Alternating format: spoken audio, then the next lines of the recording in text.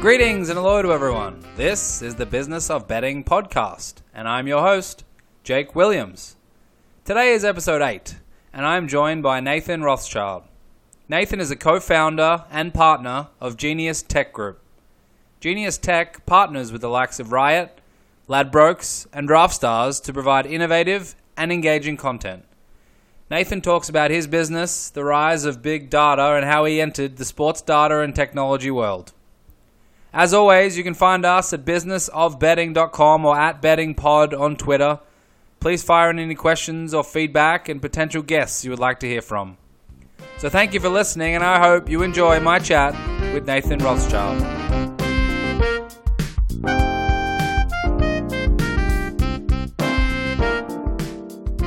So Nathan, why don't you start by going into your background a little bit about how you sort of got into the industry and where it all started for you. Yeah, sure. I mean, probably got a fairly interesting background. That always been a mad sports fan. That's because I had no sporting ability at sort of 5'5". I wasn't certainly wasn't cut out for any contact sport. But as a kid, and where my passion for both sport and numbers started was the old AFL scoreboard back when your dad was playing. That I learnt my 6 times tables very quickly following the AFL scoring system where you get 6 points for a goal. And, you know, as I'm quite a very passionate fan of the Carlton Football Club, then went through high school, always liking maths and generally being pretty good at it. And then sort of went through uni, did a maths degree there along with a commerce degree, so Bachelor of Science majoring in maths and stats. And during this time I played a little bit of online poker, so that was my foray into the wagering world. And certainly actually learned a lot through that, although I really did it just for fun. A lot of life lessons came out of that. There's certainly a lot of information about the wagering sector came out of sort of my time doing that. Then went into business probably about 8 or 9 years ago, probably actually about 8 years ago, doing sort of various things. To be honest, as an entrepreneur, I was really just finding my way. And didn't know a whole lot about business at that stage. I'd been given some exposure as a kid to various things, but in terms of really jumping in at the deep end, that happened probably about 8 or 9 years ago. And from there, was really trying to find, I guess, what I was passionate about. But probably the business that I was involved in that had the most traction was a business called SportsGrab. So it was like a flash sales site for sporting goods. So generally sporting goods are quite expensive here in Australia, and it was an Australian-only business, so there was an opportunity to come in and essentially operate at lower margins and sell goods at a lower price. But to be honest, wasn't all that passionate about selling, Nike runners at 40% off and then doing the packing and everything else. I really pretty much did everything there. 2012, met a couple of guys who were a few years younger than me, Jared Hopping and Brett Cosgriff, and they were giving out free tips for the Brownlow Medal on Facebook. So for anyone out of Australia who wants to know what the Brownlow Medal is, that's the best and fairest award for Australian rules football. And certainly, Jake, you'd know what the Brownlow Medal was, especially, yes. I think, was it 94 and 86, if I have my maths correct? That's correct, yes. It's part of the family. Yes. So, and, through that, but the social following grew very quickly. So they went from 0 to 10,000 likes on Facebook in a matter of weeks. And, I guess instead of doing it for free, there was a realization that there was a commercial opportunity. We then went to headhunt the best tipsters we could find. You can imagine that the majority of sports pundits in a wagering sense probably, and with all due respect, aren't that sophisticated. So we need to sort of sift through that and actually find some quality. I think I know we were able to do that. We had some very sophisticated guys come on board, and sort of 2013, our business model was we went selling tips and sporting information online. But one thing that became really apparent as we grew, and our social following is now over 1.2 million on Facebook, is that people wanted sports data. So the general feeling was that sports data, it wasn't particularly insightful, particularly at a wagering level. So the information around betting markets, there wasn't a lot of that. That sports data online had a really poor user experience. Even if there was some decent information out there, it was really hard to navigate. And that also led to the problem that sports data was fragmented, that it was a little bit all over the shop. So we were looking to solve all those problems. We conducted a lot of market research because we did have a large social following, because, been a lot of media where I've said this, that what I think is a good sports data solution is irrelevant because, one, I'm a sample size of one, and two, I'm certainly not a litmus test, but that will probably come out through the course of this discussion. So, we used our social following to our advantage and made sure we had a good cross-section of people and found out the sort of sports data they wanted, how they wanted the sports data presented. And we actually, from really the start of 2014, commenced the build of this platform, which is known as iSport Genius. So it really took 2 years to build the platform, 14 and 15. The end of 2015, we did a deal with Ladbrokes, who were our first major client. And that was really exciting because a lot of hard work had got in up until that point. And then, Ladbrokes, which in terms of a global wagering brand, they are, right up there in terms of prestige and reputation. So that was a really big win. And a couple of drinks may have been had when we achieved that. So we went live with Ladbrokes the start of 2016. So they've white labelled the platform as InfoHub. And sort of worked alongside their CEO, Dean Shannon, who only recently left, but is just a fantastic bloke and was amazing to work with. And also the rest of their product team, really everyone there. In terms of the first client, we weren't sure, what it was going to be like to work with them, but the experience was really 10 out of 10. So we're very grateful on that front. And then about a week later, I hopped on a plane to ICE, which was my first European winter ever. Unfortunately, it wasn't my last. And I think there are many more to come. So sort of getting off, out of Tullamarine was probably 30 degrees, the local temperature, and then land in London. It was probably about 0, and it was cold and miserable. And that was really quite an experience, and sort of suffered quite badly from jet lag on that first trip. That you're sort of going back in time. There's 11 hours time difference between a Melbourne summer and a London winter. And that was the first of my 4 trips to Europe last year. So 2016, I did a lot of travel, and that was really about growing the brand. I was speaking at a lot of conferences, so I was quite lucky to be invited to speak, on a whole range of topics. But it always came back to sports data. And there's also a fair bit of domestic travel. So I spoke at a global regulators conference in Sydney as well, and that was in November last year. And that was a really interesting one, and really quite a funny story about how I ended up speaking there, because I was speaking in April at Stamford Bridge, so Chelsea in the EPL, their home ground, and it was a sports data talk. And I basically hadn't got off stage. I was on a panel with a few other guys, and this, reasonably mature gentleman came up to me and he goes, "Nathan, I'm the director of the UK GC. I've just had words with your solicitor. I need to speak to you immediately." And I thought, I'll leave out the expletives, but safe to say I was a little bit worried about what was actually going on, was sort of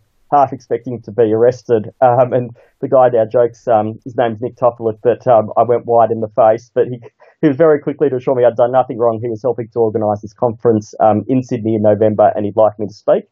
And I did that. I met some fantastic people. So it was, in terms of international representation, by far the most diverse group of people I've ever spoken to. I'd say there was between 300 and 400 people there from, I believe, 38 different jurisdictions. There were people from Botswana there, from South Africa, from Canada, had a commissioner from the Nevada Gaming Commission. It was just incredible. And there's a bit of downtime just to get to know some people in a more informal space, and that was I just like meeting people from different backgrounds, from different parts of the world, and just trying to get some insight and have general discussion with them. So it was amazing on that front. And that then really took us to the end of 2016, and somehow we're now, almost the middle of the year in 2017.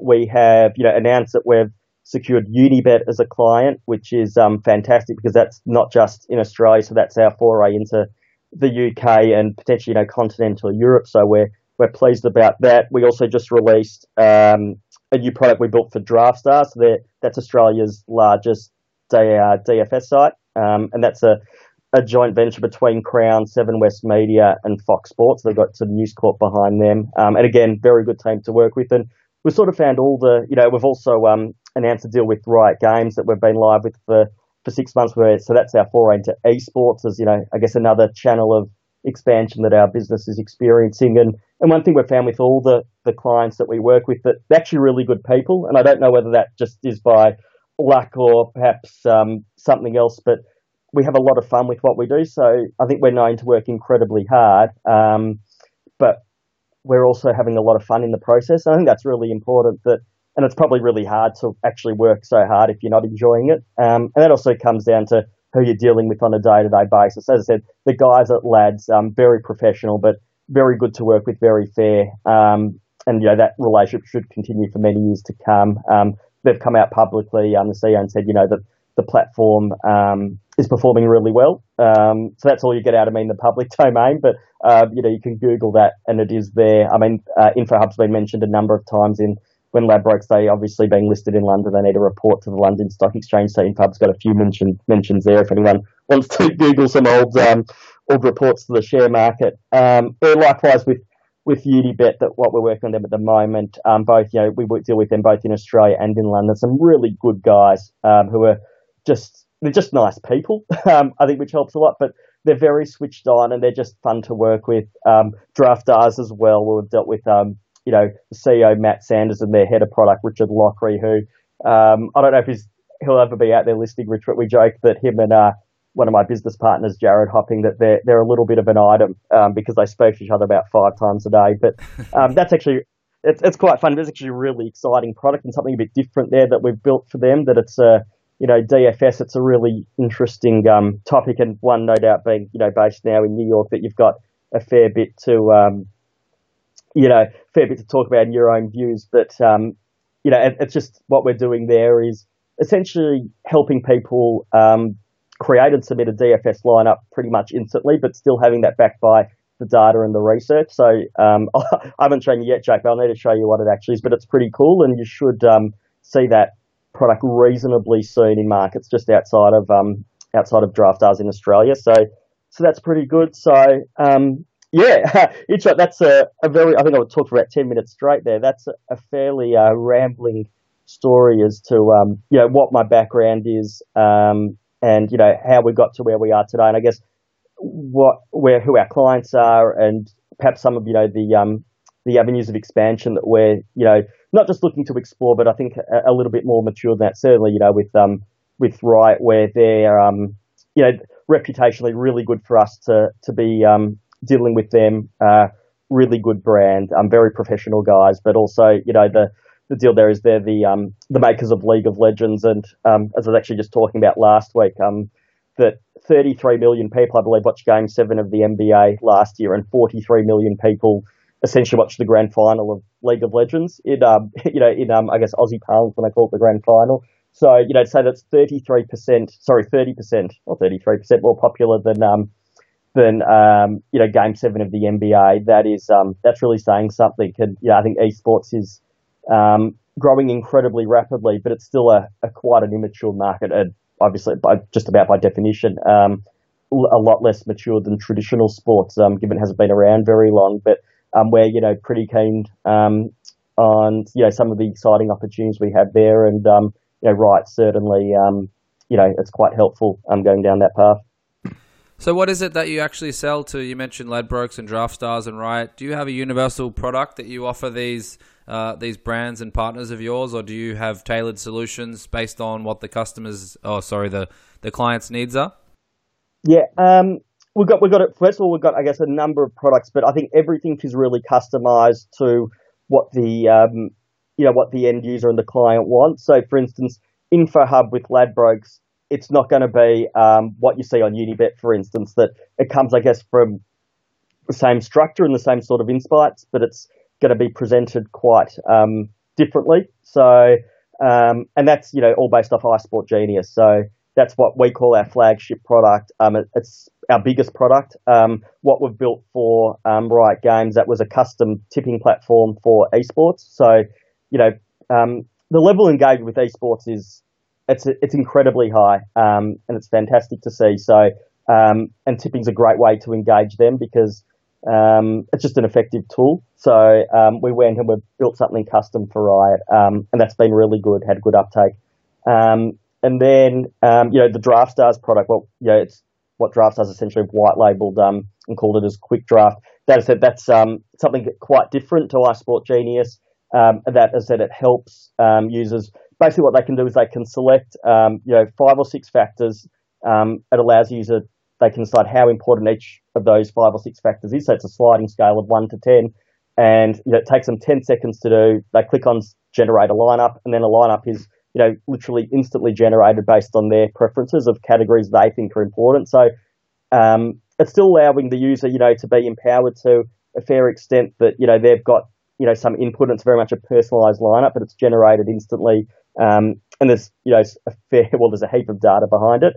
And then if, they really want a lineup literally without even thinking, we can generate mystery lineups. And there's some other side functionality around that you might go, all right, I need to pick up 9 players. There are only 2 that I know I should get because they're good, but help me fill up the last 7. So you can anchor 2 players so they're locked in, and then we build an optimized lineup around those to fill up the 7 remaining players. So, yeah, look, it's all data related. And even the tipping stuff we've done with Riot, there's gamification elements there where if you get a certain number of tips right, you clear gaming levels, we'll call them. So kind of like little challenges. And that's pretty cool. But it's a lot of it very much comes back to data, which is both my background and my passion, and probably more importantly, something that's becoming increasingly important, both in terms of front-end consumer engagement and, back-end optimization, depending on which industry we're talking about. But, everyone talks about now that even the big businesses like Facebook, they're referred to now as data companies because of the amount of data they've got on their consumers. So I think anything in the data space is going to be really valuable. So, pretty cool stuff. So is iSport Genius then the brain and that powers all of your white label solutions or other solutions?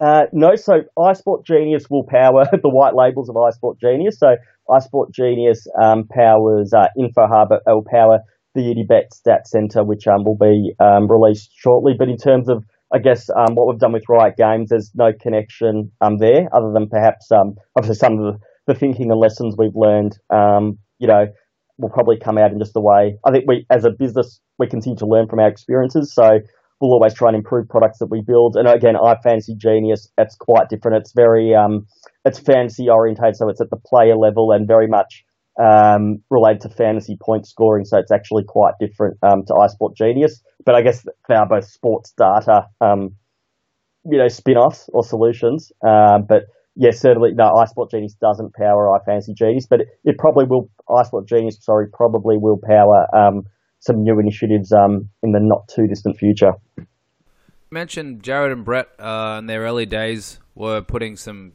tips on social media. That's clearly an innovative way if you have an edge or a positive expectation value offering to people for free essentially on social media. Based on your further market research, why do you think there's not a depth and breadth of impressive and innovative tipsters out there? Is it just because they don't want to give up the information they have, or is there other reasons why, do you think? Because certainly in the US where I live now, you sort of notice a large void between the very, very good, which you can't get any information from, they exist, and then you've got this sort of dark world of gambling Twitter and a few other places where there's websites with poor information. There's no real verification. Nothing's too constant, and it's sort of a murky sort of landscape. Is that sort of similar across the market research you did all around the world? Yeah, and it's not just the market research, just what we experienced, when, we had a division essentially focused on that, was that anyone can produce a sporting tip. And one of the challenges we found when we were doing it was that there was a heap of data science behind what we were doing. And, there was third-party assistance for that. And we spent a lot of money doing that. But one of the challenges was actually convincing people, because all you're sort of serving them up is a tip, that so much effort had actually gone in.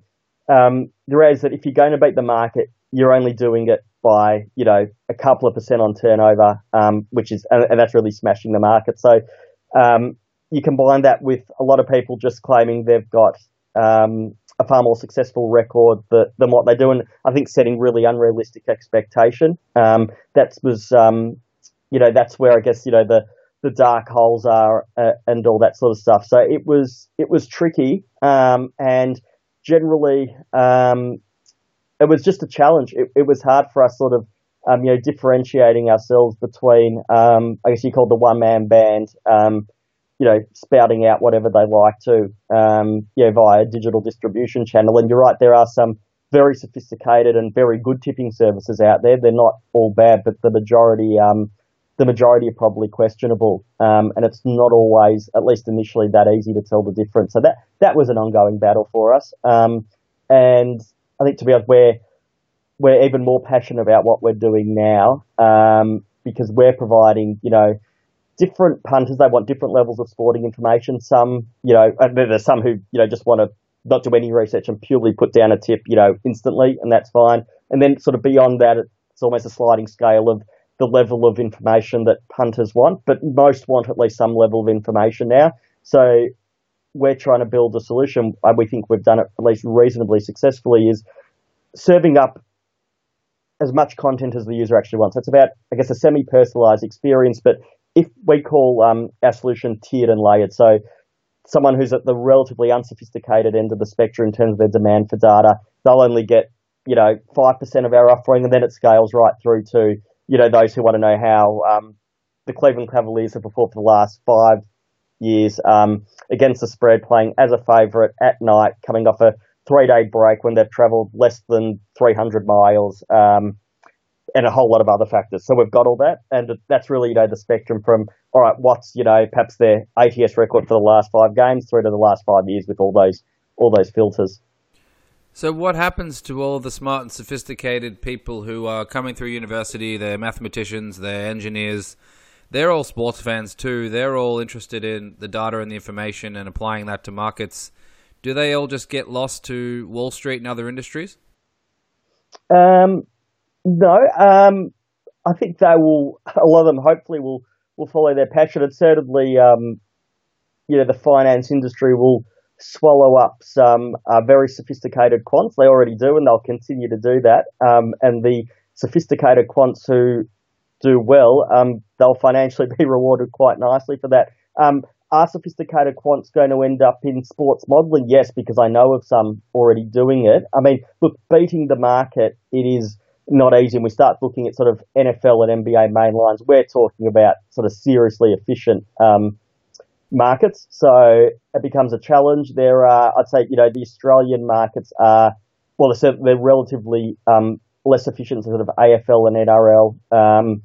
So that, I guess a lack of efficiency creates opportunity for someone who can model things more efficiently. So, that's interesting.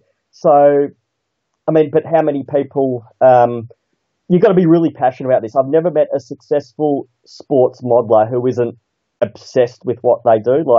And I'm talking about the sort of level of obsession that if a medical professional was to have a look at them, they'd want to call them back for a second appointment. So, I would say there will certainly be quants as they're going in, but you've got to be really passionate. So I'm not sure how many that will be, because to be honest, I think a lot of people probably start and get their teeth stuck into it, but they don't have the level of passion to sustain their commitment to essentially building out perhaps a fully fledged model. So that's where the obsession comes in, to drive it to that level of commitment where you can hopefully actually come up with something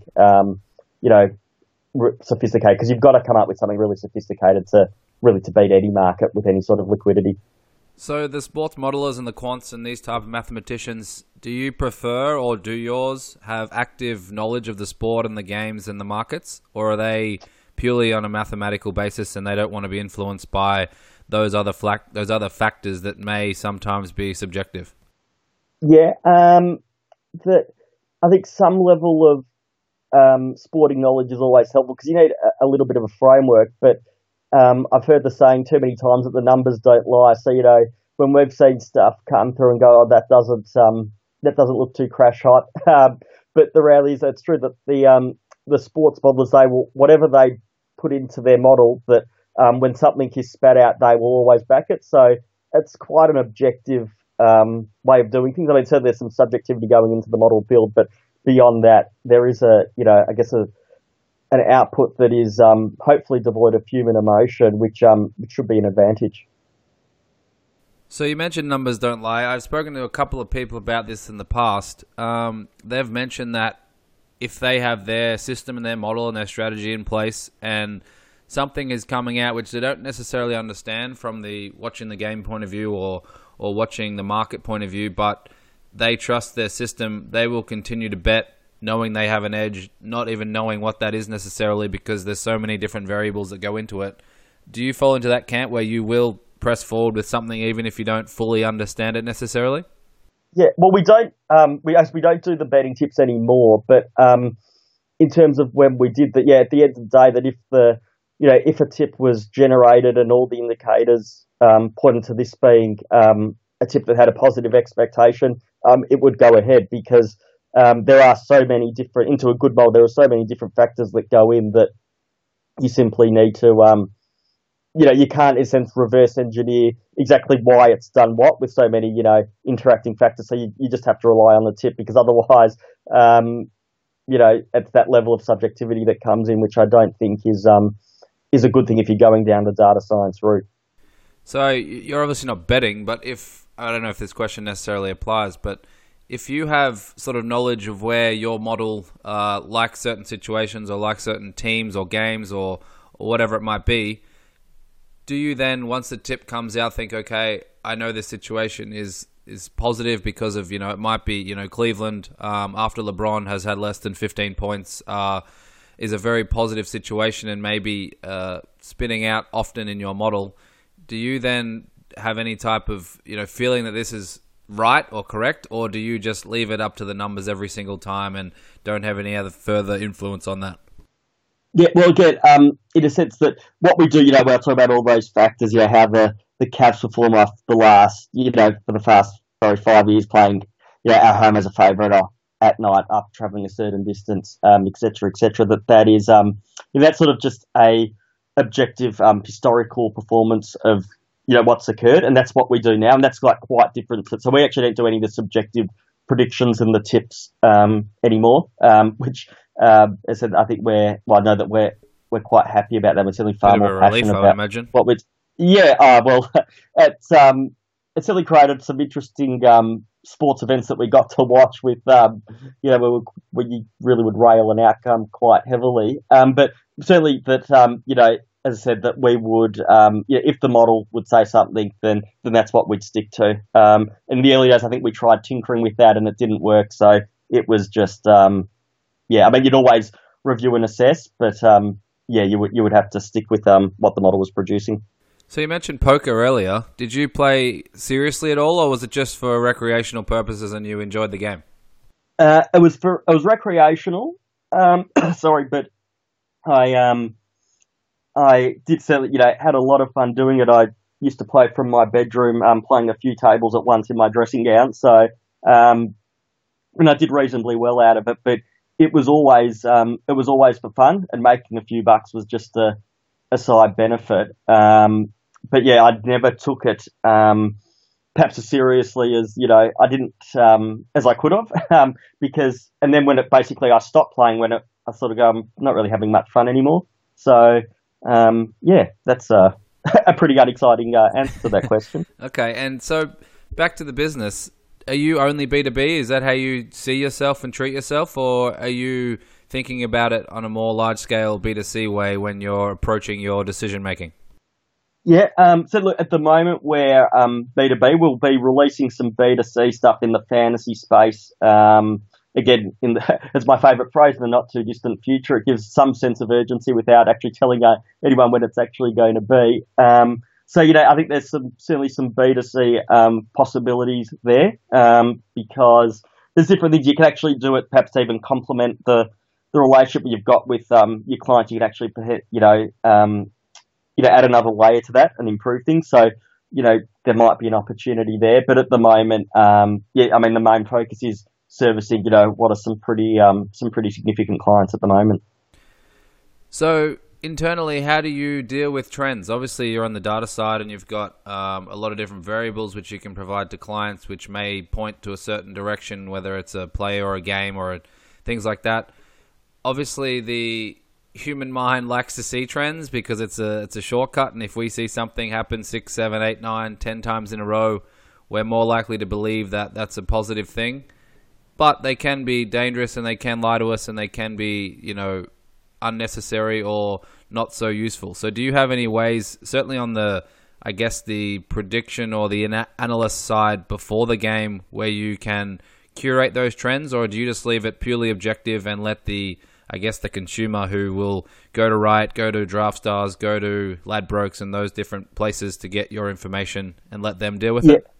Yeah, no, we keep it strictly objective. That way, there's no doubt. I mean, and that's when we're talking about keeping things objective, one of the really big areas of focus within our business is on data accuracy. So we produce some really deep insights about sport, but those insights aren't deep if your data's wrong. So we spend a heap of time cleaning data, analysing it in terms of its, fit for purpose. Part of that is, ensuring everything that we serve up is accurate. As soon as you get into subjective, well, clearly you could be serving up stuff that's incorrect. So we don't do sort of anything that's subjective. Probably one thing I should make really clear, that we've got an entirely separate division servicing Riot because they're a very anti-gambling establishment, and that's completely fine. And as I said, they're amazing to work with, but that's partitioned off from anything we do in the wagering space for various reasons. So you certainly won't find any wagering information on the tipping website. That's purely, there's no financial transaction there. That a user just comes and they tip for fun, and there's a few in-game bonuses that they get if they tip well, and that is a surprisingly significant inducement to actually get people to to tip the prizes that are on offer. So that's really good. Yep. Okay. And then how does, obviously there's certain buzzwords out there, whether it's fan engagement and things like that. How does that drive your business? Are you purely looking at those type of things, whether it is fan engagement, and obviously you see the numbers with esports and you see the demographics and those type of things? I think someone joked recently to me that esports is the Bitcoin of currency. Everyone knows it's there and it's exploding, but they don't know what to do with it necessarily. How does fan engagement drive your business, and is the data enough to be a long-term partner for the Riots and the Ladbrokes and the DraftStars of the world? Yeah, in terms of everything we do, it's the customer is the focus, and really the sole focus, and it's all about engaging them. So whether it's with a Riot, which isn't that's a tipping platform, but it's about providing a great user experience. Whether it's a Ladbrokes or a DraftStars or a Unibet, where it's still all about actually engaging the consumer. And we found that data, that there is a massive demand for sports data out there. And that absolutely is a factor that's big enough to retain engagement with consumers. But it's not just about raw data. That why we are doing well and why we've been able to maintain high levels of engagement is it's the user experience. So we come back, I guess, to the start of the interview and the problems that we found when we were researching the market. Poor user experience, poor insight, fragmented. So we were able to bring all the data into one spot, give it a really nice user experience, but off the back of that, generate some really interesting insights. So, when you're generating things of interest, that's the definition of engagement. You're going to engage people if you're producing engaging content. Sorry, you're going to engage people if you're producing interesting content, and that it's able to, people actually able to make use of that information. And that's about having it all in one spot to, it's about consolidating what was, a fragmented space. So, no, raw data on its own, that won't be enough to maintain consumer engagement. But if you, present it really nicely and what you're presenting itself is of a really high quality, I think the demand for that, it's already very much established, but it will continue to grow even further as time goes on. So speaking a little bit more generally now, are there any current or emerging trends that you're seeing or focusing on, heavily? Obviously there's certain sports and games and things like that, but more in general terms, whether it be, use of, handheld devices and mobiles or second screen experiences and positional data for football, for example, in Europe, or soccer, where they have, the tracking information on players. Are any of those sort of sticking out as something for the future? Yeah, well, certainly we've seen, and it's sort of quite well known that in the European market that up to 80% of bets are taken on mobile, and so that's part of the second screen experience as well as obviously the portability of a mobile device. So it's hard to ignore that. So I guess then to link back to how that impacts our business is that everything we design now is mobile first. So we do the mobile design first because mobile is always more challenging to design, with less space. It's just more difficult. So if you can do that, it's always much easier than to do desktop off the back of that rather than the other way around. So, so we're seeing certainly massive demand for mobile. There's without doubt that will continue to increase. And again, hardly sharing anything groundbreaking there with you, but given its importance, it absolutely is core to all of our future operations. And again, the second screen experience will also continue to grow. That at this, slightly off topic, but at the regulators conference that I was speaking at in November last year, there was a virtual reality demonstration, and you put your headset on, and I haven't ever had a VR experience, and you put the headset on, and other people would go up, and you could see what they would see as on a big projector screen, and you would go in a lift to the top of a skyscraper, and then they had the people who came into demo, they put a plank of wood down on the carpet, and you need to tiptoe across it, and it was if you were tiptoeing off the top of a city skyscraper. And I thought, this doesn't look that hard. And people were genuinely, part of my friends, they were shitting themselves. It was actually really funny to watch. And I thought, all right, this can't be that hard. So when one of the demonstrators said, would anyone else like to have a go at this? So I was quite quick to put my hand up and thought I'd show how much I am. Put the headset on. You're in a lift. I go, this is pretty easy. Why was everyone getting so nervous? And then the lift opens, and it literally felt like you're peering off the top of a skyscraper. And I was sort of poking around with 1 foot because only willing to put 1 foot out of this virtual lift that I was in. And after about 30 seconds, I couldn't actually put 2 feet out, so I pulled the headset off.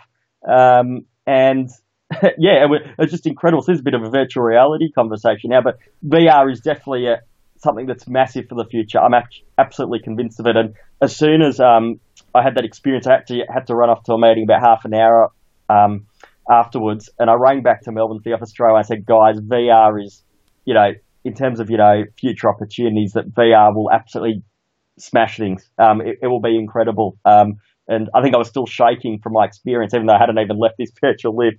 But it was incredible. And some of the things they're talking about, long term, that you're going to be able to put on a headset, it'll be like you're sitting courtside.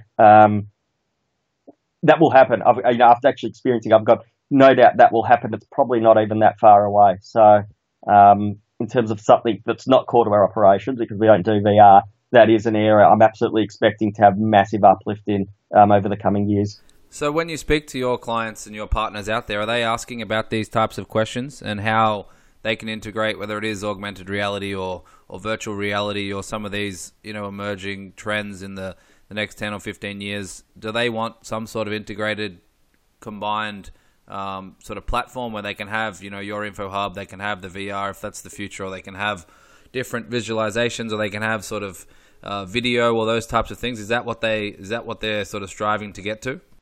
Yeah, we haven't been asked about VR as yet off the top of my head in any meeting. At the moment, it's obviously quite different to what we do in sort of sports data analysis, although I think we're at the cutting edge of that. But certainly, we've looked at internally without giving too much secrets that there's absolutely going to be applications for what we do in the VR space. And I could go back to in the not too distant future. That's probably a little bit longer term than in the not too distant future, in the somewhat distant future, we'll say. But there's an application to enhance, the viewership and just the general VR experience with not only what we do at the moment, but some things we're working on that will be released a little bit later on.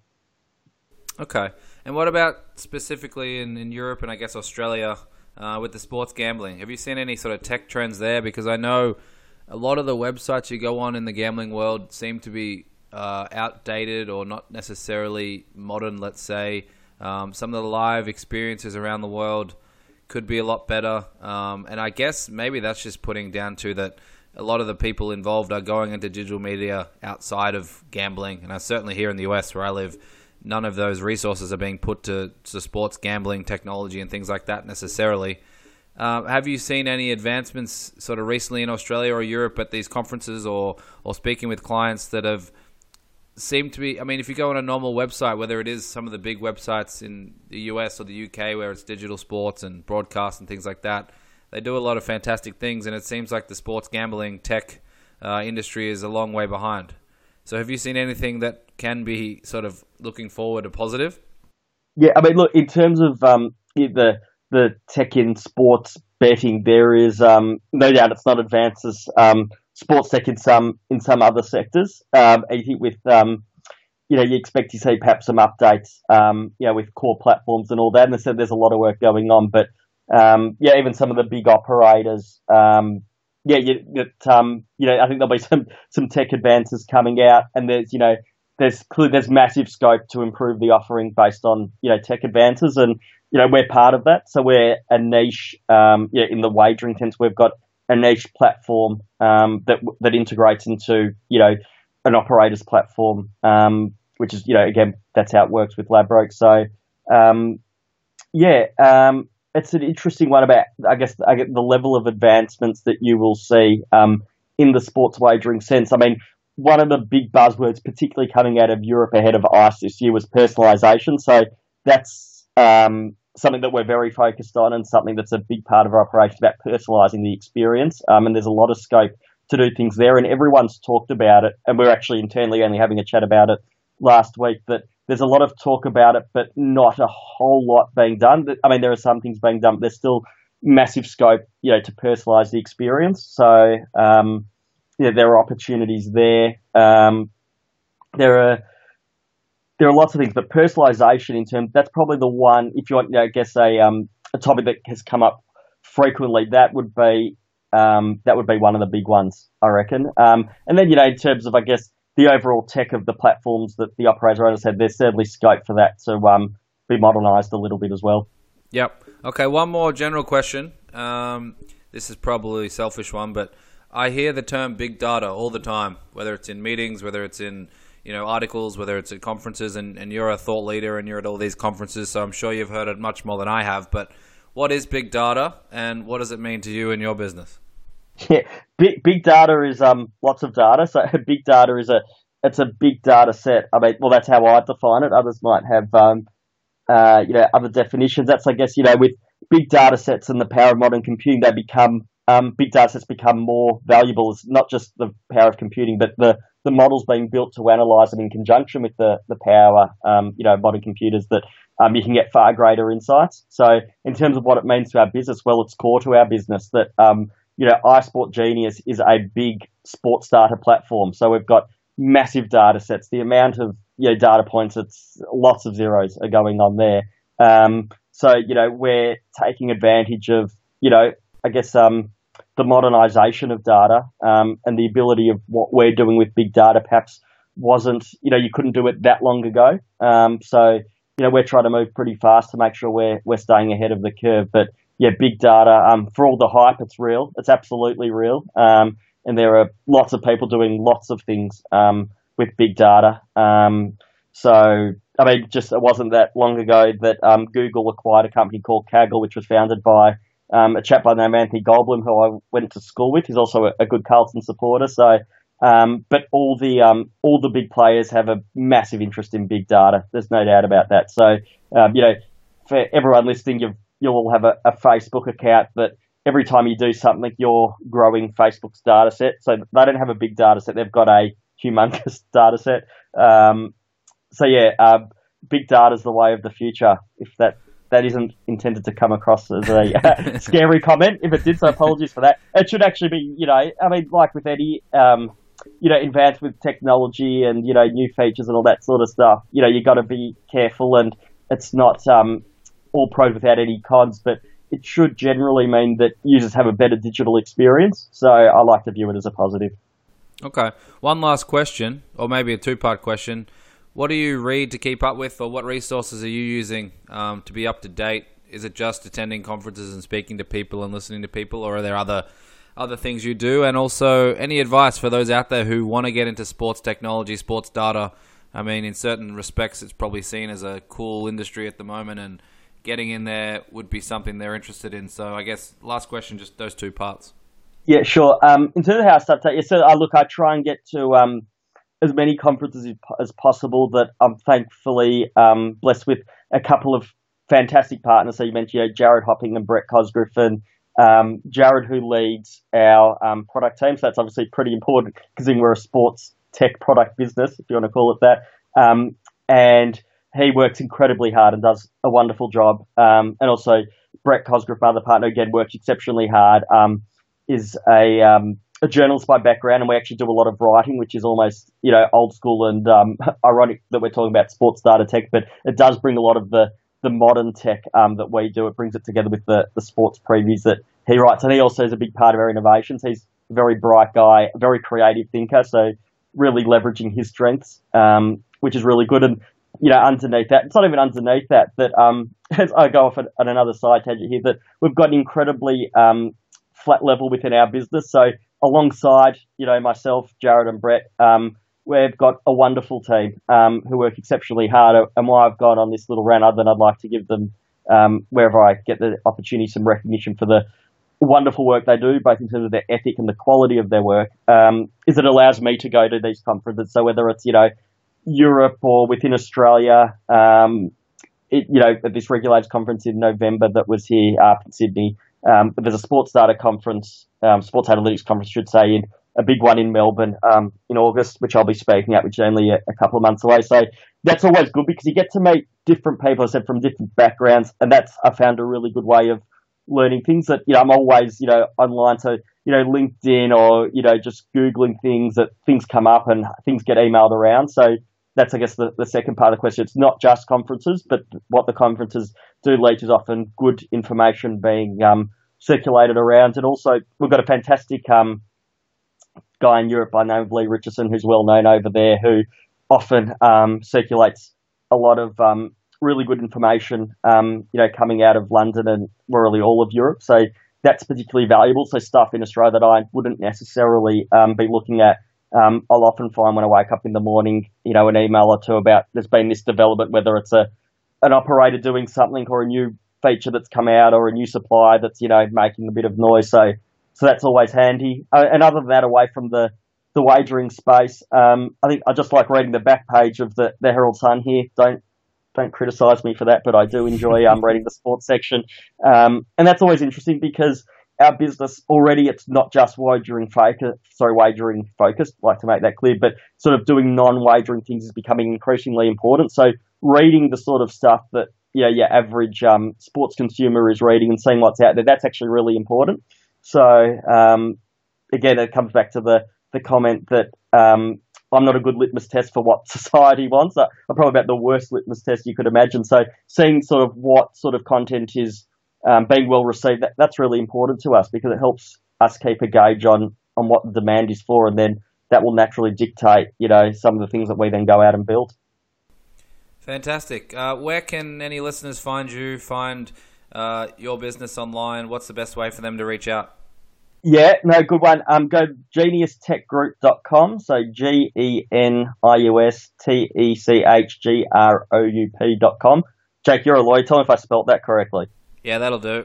Google always works anyway. Yeah. You could, then you could, probably gives you, those who are listening in a good opportunity to see some of the things that we're up to that always, it's hard to explain via an audio interview, tech products and some of the really cool things you're doing in a digital sense. So by all means, I encourage everyone to go out and check Genius Tech Group. You can read a little bit more about me and my partners and some of the management team who form our business. And other than that, if I've somehow got the domain name wrong, you can Google me and I'll be on LinkedIn, and I'm more than happy to chat to people. So if someone is out there listening and they just want to have a chat, by all means get in touch. That, as I said, it's something I really enjoy, just speaking to new people and hearing different stories from around the world. Splendid. Nathan, thank you very much for your time. I really, really appreciate it, and definitely have you back on again soon. So, yeah, excellent. Good luck for the rest of the year with the business, and thanks a lot for your time. No worries. Thank you very much for having me, Jake.